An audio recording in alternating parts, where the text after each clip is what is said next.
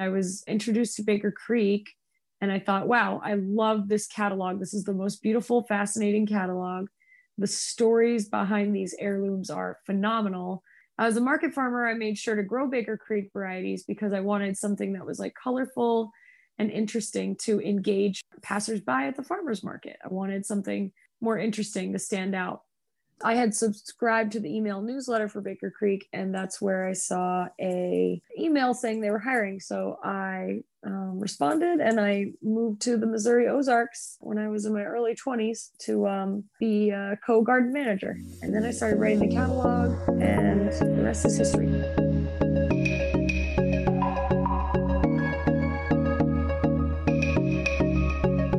If you're someone who refuses to go along to get along, if you question whether the status quo is good enough for you and your family, you want to leave this world better off than you found it, and you consider independence a sacred thing, you may be a prepper, a gardener, a homesteader, a survivalist, a farmer, a rancher, an environmentalist, or a rugged outdoorsman. This show is for those who choose the road less traveled, the road to self-reliance, for those living a daring adventure, life off the grid. Shani McCabe studied environmental horticulture and sustainable agriculture at University of Rhode Island and has worked on farms growing organic veggies and flowers for a decade. She has been the farm manager for Baker Creek Heirloom Seed Company and is currently a garden educator and catalog writer for the company. She has traveled internationally for Baker Creek, searching for rare and unusual heirloom seeds to offer in the award-winning Baker Creek catalog. Shani McCabe, welcome to the Off the Grid Biz podcast. Hi, thank you for having me. Why don't you let everyone know a little bit more about what it is that you do? Sure, yeah. So basically, I teach gardening skills. I'm really, really obsessed with heirloom seeds and with gardening and market farming and all manner of small farming, gardening, permaculture, growing, and homesteading, and then how we use those heirlooms in the kitchen and for crafts and such. So I'm just really obsessed with heirlooms in all the different forms. I was formerly a co-garden manager with a couple other people. I helped to write the seed catalog. We've got a few different writers on the catalog these days, but I write the catalog. I help to write content for our YouTube page. Our YouTube channel is called Rare Seeds. Been making Facebook videos and Instagram videos, and basically just getting out into the garden and into the kitchen with various heirloom varieties and educating about them. That's fabulous. So can you tell people who may be new to the gardening scene, especially what heirloom seeds are and how they're different from typical seeds? Sure. Yeah. Heirloom seeds are open pollinated varieties. That means that they have been saved and passed down from generation to generation. They are not hybrids. They're not F1 hybrid. They have open pollination, which means their seeds can be reliably saved year after year. Typically, heirloom seeds have a history or a story. There's some significance to how they came about, whether they were passed along through generations within a family, or they're notably grown in a specific region, or they were bred for some specific use. But typically, heirlooms have a story. Some people define heirlooms as being 50 years or older, although that definition isn't consistent across the board. At Baker Creek, we don't really follow the 50 years rule because there are some really fantastic open pollinated varieties that have been created in the last few years. And we would really like to highlight and give reverence to that breeding work because it's really something fantastic. And for all intents and purposes of a seed saver, it is an heirloom seed. I mean, we can reliably save the seeds year after year, and we're going to get approximately the same crop as long as we prevent cross-pollination if there's threat of that. So to go on to the biology side just a little bit, basically when you have a hybrid variety, that means it was crossbred more recently and the genes haven't been stabilized. So basically, if you have a hybrid tomato and you try to save the seeds of that tomato, what you plant the next season, the fruits may not actually look anything like the fruit that you saved the seed from because the genetics have not been stabilized and it's a new cross. Hybrids typically do have something called hybrid vigor, where because it is a new genetic cross, sometimes the plants will yield higher or they will have more disease resistance and a bit more vigor and strength. But heirlooms have really incredible depth of flavor because most of the time, what is most often the trait that is selected for in heirloom breeding is flavor. So heirlooms are typically more flavorful. They're densely nutritious. They don't yield as high typically. That's not always the case, but typically they don't have as high of yields. And the thing about heirlooms is they're typically a little more regionally adapted. So you may find just the most perfect tomato that grows so beautifully in a certain part of Oregon. But if you try to grow it in Florida, it might not do so well. So a lot of times heirlooms can also be regionally adapted. And then there are also heirlooms out there that are more broadly adapted to growing in a wider range, but typically more regionally adapted. Oh, that's great. That's great. What can you tell us about yourself, about how you ended up here? How did you end up working with Baker Creek? I grew up on a 3 by 7 mile island off the coast of Rhode Island called Block Island, and grew up on a farm. And I didn't have the opportunity to travel very much when I was young. I was really, really fascinated by the people that came to the island that I lived on for tourism and to work in the tourism industry out there. I met a lot of people from all over the world, and I was always really fascinated by cultural exchange, mostly through food. I was just really fascinated by the different kinds of foods that people ate because I did have a pretty narrow, like small worldview because I was from a small town. So I was always, as a kid, fascinated by other cultures and just thought it was really interesting to like learn about other people's languages and their history, and just to take a deep dive into what it's like to live somewhere, that's not a 3 by 7 mile island. That was kind of the first interest in heirloom type stories. And then I worked on a local historic farm that's located on Block Island. I used to help pick basil flowers and harvest pumpkins and pick cherry tomatoes when I was a kid. That was kind of like when I was bit by the farming bug, and I was really, really loved that. I went off to college and I studied environmental horticulture and sustainable agriculture. Through college, I had some work study jobs working at the greenhouses. And it was actually it's still standing. It's this really beautiful old glass greenhouse that I got to work in. And that was really fun. And I also had a job at the agricultural experiment station. So I got to work on the small farm there. After college, I just was doing market farming and working on farms. And I was introduced to Baker Creek, and I thought, wow, I love this catalog. This is the most beautiful, fascinating catalog. The stories behind these heirlooms are phenomenal. So as a market farmer, I made sure to grow Baker Creek varieties because I wanted something that was like colorful and interesting to engage passersby at the farmer's market. I wanted something more interesting to stand out. I had subscribed to the email newsletter for Baker Creek, and that's where I saw a email saying they were hiring. So I responded, and I moved to the Missouri Ozarks when I was in my early 20s to be a co-garden manager. And then I started writing the catalog, and the rest is history. Wow, that's fabulous.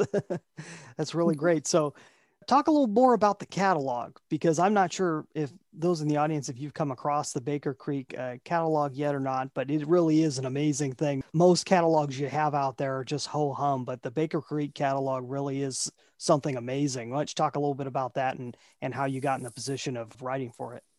Right. So the Baker Creek catalog it's the rare seed catalog, and then we have the whole seed catalog. We actually offer two catalogs. One is free, and one is more like a coffee table book. It's like 400 plus pages of articles and recipes and stories. And it's really something that doesn't actually have an expiration date. You could keep it around for years and years. It's more like a collector's item. So we have a book that you can purchase. And then of course we always will have the free catalog.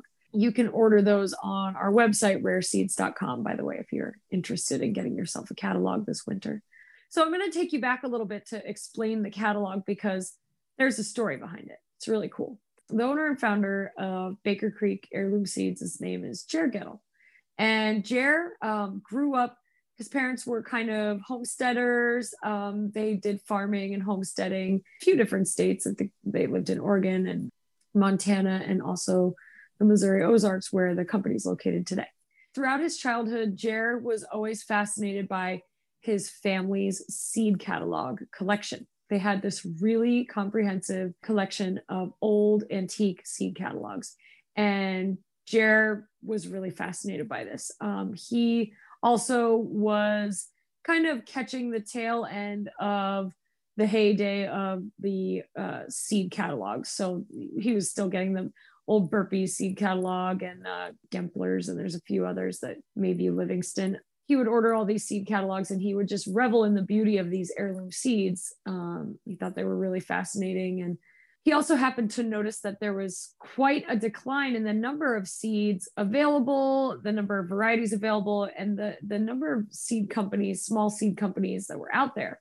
And this was no coincidence. Jer was growing up in the 80s, and that was around the time that the seed industry in America was really consolidating to be just a few mega seed corporations and big seed houses. And a lot of the regionally specific small family-owned seed companies have fallen by the wayside because they had just kind of lost the battle to the giant companies. So he had a lot of nostalgia and love for the 1800s, 1900s seed catalogs, where there was a lot of showmanship. There were really beautiful lithograph plate illustrations. There were really amazing photos, lots of customer testimonials, and just really fascinating kind of eye-catching catalogs. He had noticed that they had become a little bit more bland and not as exciting. So he understood that some of the best times that a gardener has in the garden are actually in the winter when you're planning your garden for the next season. That's a really nice time for us gardeners. It's cold outside. You can't quite get out there just yet, but you're just dreaming up your garden for the next season. You're circling items and you're just full of hope and wonderment about what you're going to grow in the subsequent season. So Jer really understood how important that part of gardening is. He made a catalog that reflected his love of going through the seed catalog and enjoying that process itself. So he put a lot of time into his seed descriptions, and he really made sure to have colorful, engaging photos and to really just embrace the experience of sitting down with your seed catalog, just kind of having a renaissance of that experience. And people really responded. People were really fascinated by somebody who brought kind of an old-timey approach to the seed catalog. It wasn't all, cut and dry business. It was more about something that's beautiful to look at and enjoyable to read, and has a lot more back history and rich information than some of the seed companies had been doing. So that's kind of how he started designing his seed catalog. And each year it's become bigger and more colorful and more exuberant. And I'm really grateful to get to contribute to that catalog. And I do help to write stories, and mostly I write descriptions. We have an amazing writer named Michelle Johnson, who's writing a lot of the stories. Also, Bevan Cohen has been helping to write the stories and write descriptions. So we've been all working together to make this really beautiful catalog. Of course, our amazing photographer, Laura Stilson, she's been taking fantastic photos for years now and really bringing excitement to the photos. And Jer Gettle takes a lot of the photos and writes a lot of the content as well, of course. That's really cool to hear kind of the background there, because you could tell there's quite a bit of a story just when leafing through that. You have such a broad job description. Can you give us an idea of what a typical day would be, or what the type of things that you would do on a daily basis? I will start my day going out into the garden and getting ideas for what I could teach viewers about in regards to how to garden better or how to use heirloom seeds. So for instance, I will go out and notice that I have a bunch of beautiful blue butterfly pea flowers in bloom. And I will film myself harvesting them, and then I'll film myself dehydrating them and making them into powder. And then I'll say, oh, why don't I make a recipe that people might want to try out? And so I'll maybe think of a recipe and film myself making it and take some photos throughout, send that along to our editor, and she will put it out on our social media pages, on our YouTube. You kind of have to fill in the gaps when you're working with crops that people are generally not familiar with. You have to do a lot of educating on the back end to get people to understand how they're used. Otherwise, you just don't know what to do with these things. So it's good to put them into practice and to show people how they're used in a practical sense. So lots of video creation. During catalog season, I will be writing descriptions like mad. I also always attend the National Heirloom Expo, which is an annual event that we put on at Baker Creek. I usually go as a speaker and I help to set the event up as well. And that is in Santa Rosa, California at the Sonoma County Fairgrounds. And it's usually the first week in September. Great. Oh, fabulous. For the average consumer out there that's interested in heirloom seeds, what makes Baker Creek different? Why would they come to Baker Creek's website or get a hold of one of their catalogs? There are a lot of reasons, but I would say the educational side of it, we offer over 1,200 varieties in our catalog, and you can find a lot of really rare stuff, really arcane varieties that you may not find elsewhere. We always try to educate as much as possible as to the uses of these varieties. If you want to make homemade paprika, you can find the exact, paprika pepper, and then we're probably going to even show you how to make paprika from those peppers. So I think that we have a lot of comprehensive information on the history of these heirlooms and also how they're used. It's super special to get to find a seed company that is going to give you that much information. It's not going to be a one-liner description. It's going to be in-depth, and you're probably going to come away with a lot of inspiration for creative work. Awesome. Okay, let's take a break from that conversation. I wanted to bring up a question for you. During these crazy times, do you feel like your business is indestructible? Most people don't. And if not, the real question is why? And what can you do to make it as indestructible as possible? Well, that's the basis of my new book, 9 Ways to Amazon Proof Your Business. Let me talk about what we discuss in the first chapter, determine focus. So one of the main ways that you can Amazon proof your business is by determining the focus of your business. And the real problem isn't that you're not doing enough. The real problem is that you may be doing too many things in too many places. So one of the things I suggest is decide whether your focus is going to be acquisition, ascension, or monetization. And I go into the details of what that means in this chapter. It's really the only 3 ways that you can grow your business. And if you just do that one step of determining focus, you can have a huge change in your entire business. But I also have 8 other ways to Amazon proof your business. Basically, the idea of making it competition proof to even someone as big as Amazon.com. So if you'd like to get your hands on a free copy of my book, go to AmazonProofBook.com. Sign up and you will get a free copy and get the chance to purchase a physical copy of it for a special price. And now let's get back to our show. So what do you like best from your perspective about your business and or your industry as a whole? Ooh, good question. This is from a personal sense. Going back to how I grew up on a small farm on a small island, I really like the idea that we can learn so much about other cultures that we may not get to see in person through exchanging heirloom seeds. I really do think that heirloom seeds are a great connector and an equalizer. It's an excellent way to realize that we may be from different parts of the globe, but we have similar uses, similar gardening practices, similar uses for crops. And I think it's just an incredible way to educate yourself about a different culture and to share. And it's also an incredible way open up your worldview. So yeah, I like the exchange of information and knowledge. I like the opening of one's worldview. I like the cultural representation, getting a real tangible experience of how someone else grows and cooks and eats. Yeah, awesome. On the flip side of that, if you could change one thing about your business or your industry, what would it be? Now, let me say this. There are a growing number of really amazing regionally adapted seed companies. And we often work, not always, but we do like to work with those seed companies to offer varieties if they, come up with a variety and they want to sell it through Baker Creek. I think one thing that I really love about the industry, and I just would love to see more of, is basically just working together to promote each other. That's great.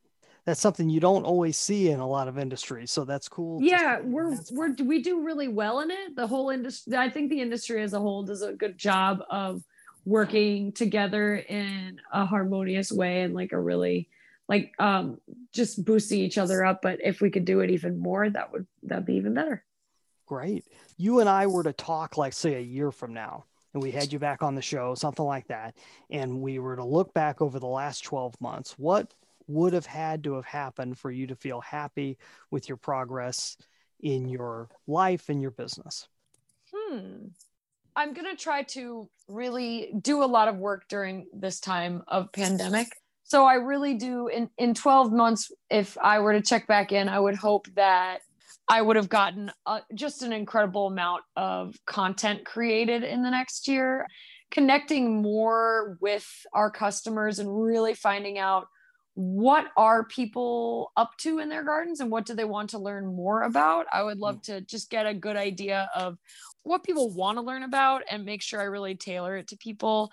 Like COVID's seen so many people, so many brand spanking new gardeners, people that are just getting their fingernails dirty for the first time because they've been cooped up at home. And I love to know that there's a silver lining to the lockdown thing and that people are getting out and starting to garden for the first time. So in the next 12 months, if Baker Creek and I can help Baker Creek create a bunch more content to help brand spanking new gardeners and veteran gardeners alike to really get out and do more growing and to get to really hone those skills, I think that would be really fantastic. All right. What are the obstacles do you see that are standing in your way of getting there? The biggest obstacle I see for people getting out and gardening is that there can be, depending on where you live, a scarcity of available farm and gardening space. I myself don't garden. I can't garden at my house. I don't have a big enough yard. So I garden at a community garden. And I think that people are going to have to maybe look outside the box for opportunities to grow their own food, because I think that one of the biggest challenges we face is not having enough space for gardening and farming. So community gardens are definitely going to be important for that. You had mentioned that you had moved in the past year, and then we've gone through this situation. For those listening, we're recording this in November of 2020. So we've gone through this COVID-19 pandemic, and we've have all these other things happening at the same time, elections and everything else. A lot of craziness happening this year. How has that affected you and Baker Creek as a whole? Well, it may be a very politically divisive time, but people have definitely, we've seen a massive uptick in interest in gardening. Our pre-orders of our catalogs are the highest, they've ever been. Our sales are really, really improving. And that's just because more and more people are gardening for the first time. So overall, the pandemic has mostly encouraged more people to garden. So that's been good. But one thing that's been tricky is that I know that when the pandemic first hit, there were shortages of seed just because people hadn't anticipated how quickly people would buy up seeds. When you make a seed order for the season, you anticipate a certain percentage of growth. But then COVID was unprecedented, and a lot of people's reaction to COVID was to just buy up a ton of heirloom seeds. This happened during Y2K as well. Mm. It did cause a temporary shortage in seeds, but I think a lot of farmers just upped the ante and planted more for their seed crops this year. So hopefully we will not be looking at as many shortages this year. Well, that's good. And so, but other than that, everything has been relatively stable on your end. You guys have been able to handle the crisis and not have, I mean, obviously with the uptick in sales, that's great. Yeah, it's tricky because safety is a number one priority. I don't work at the flagship where they pick the seeds, but I do know that they've been super careful about social distancing and following guidelines and keeping people safe and not sick. That's been a top priority. And I don't believe they've had any outbreaks or anything. Knock on wood. Just we've had to ask our customers to be patient with us because we have been especially when the pandemic first really ramped up and people were, and a lot of places were really closed down, we weren't able to go at full speed ahead. But now things are pretty leveled out. We kind of have a system figured out for social distancing, so we don't expect to be having any issues. It's really good to hear. From your perspective, from being in this position for a while and understanding it, what advice would you have for someone that'd be interested in getting into the same field? You have to be obsessed with the topic. You have to be really, really, really obsessed. That I'm obsessed. I annoy people with how much I want to talk about plants, gardening, farming, and heirloom seeds. And so if you're not like annoyingly obsessed, you got to be passionate. You really do. So that's my advice, is to just like dive in head first, love it, come at it with all your heart. That translates. I've noticed people are really, really receptive to anything that's just genuine. And if you know your stuff, you're giving people good information. And I'm speaking to being an educator.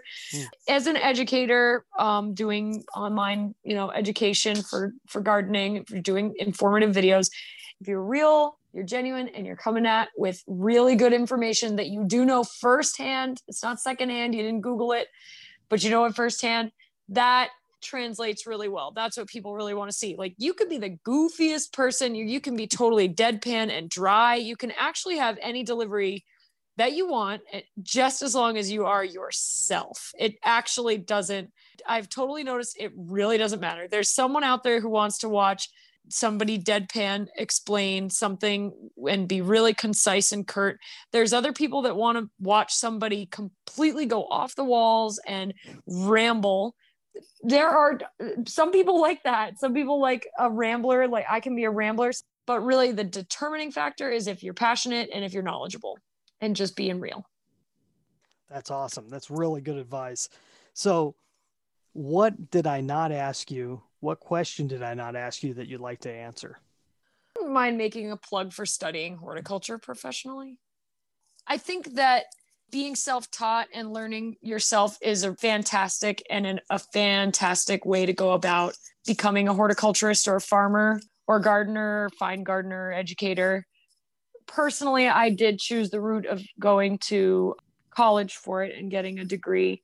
And I really don't regret it, because I learned a lot from a lot of really knowledgeable professionals. And I got a really in-depth education that did span a lot of different topics. And so whether you choose formal education or you choose to do it hands-on, I really recommend that people make sure to be really comprehensive with the way they educate themselves.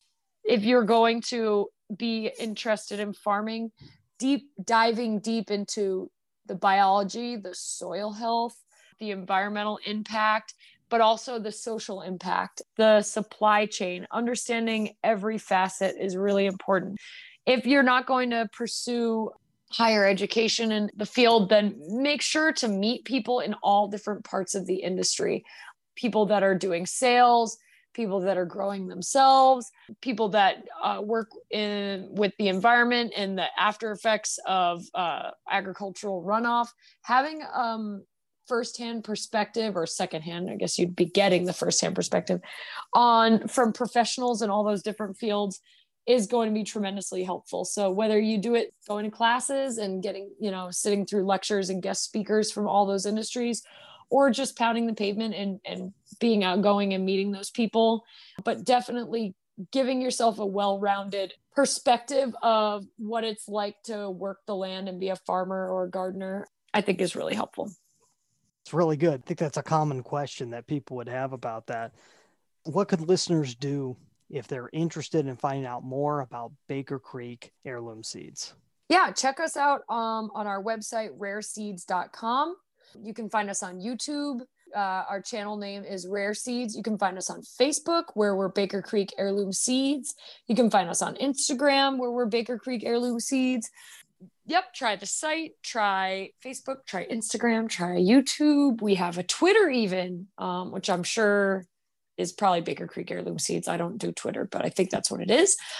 So yeah, check us out online. That's the best way. And our website is rareseeds.com. And you can find our catalog. We can get our catalog mailed to you if you check out our site, rareseeds.com, and just click the free catalog tab, or go all the way and order the whole seed catalog, and you're going to get the most incredible seed catalog experience of your life.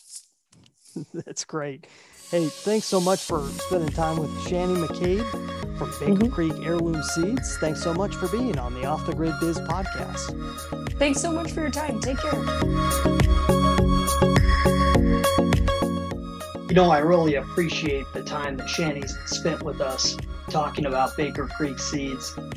It's an amazing company, and it's one of those that you can see how you can stand out in really a crowded marketplace, in one of these areas that everybody is talking about heirloom seeds and is selling this kind or that kind, but they're able to do it in such a different way that allows them to stand out. And Shani herself is one of those standout pieces to the puzzle, to have people on your team that have a passion, that have a background, that want to learn more, that even at a distance, they could be such an asset to your organization.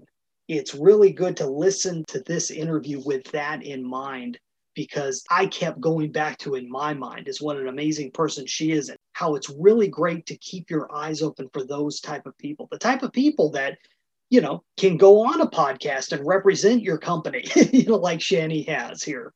So that's the big takeaway, I think, with this interview. And there's a whole lot of other nuggets in there that she passed along to us. We really appreciate the time she spent with us on the Off the Grid Biz podcast. Join us again on the next Off the Grid Biz podcast, brought to you by the team at brianjpombo.com, helping successful but overworked entrepreneurs transform their companies into dream assets. That's brianjpombo.com. If you or someone you know would like to be a guest on the Off the Grid Biz podcast, go to offthegridbiz.com/contact. Those who appear on the show do not necessarily endorse my beliefs, suggestions, or advice, or any of the services provided by our sponsor. Our theme music is Cold Sun by Dell. Our executive producer and head researcher is Sean E. Douglas. I'm Brian Pombo, and until next time, I wish you peace, freedom, and success.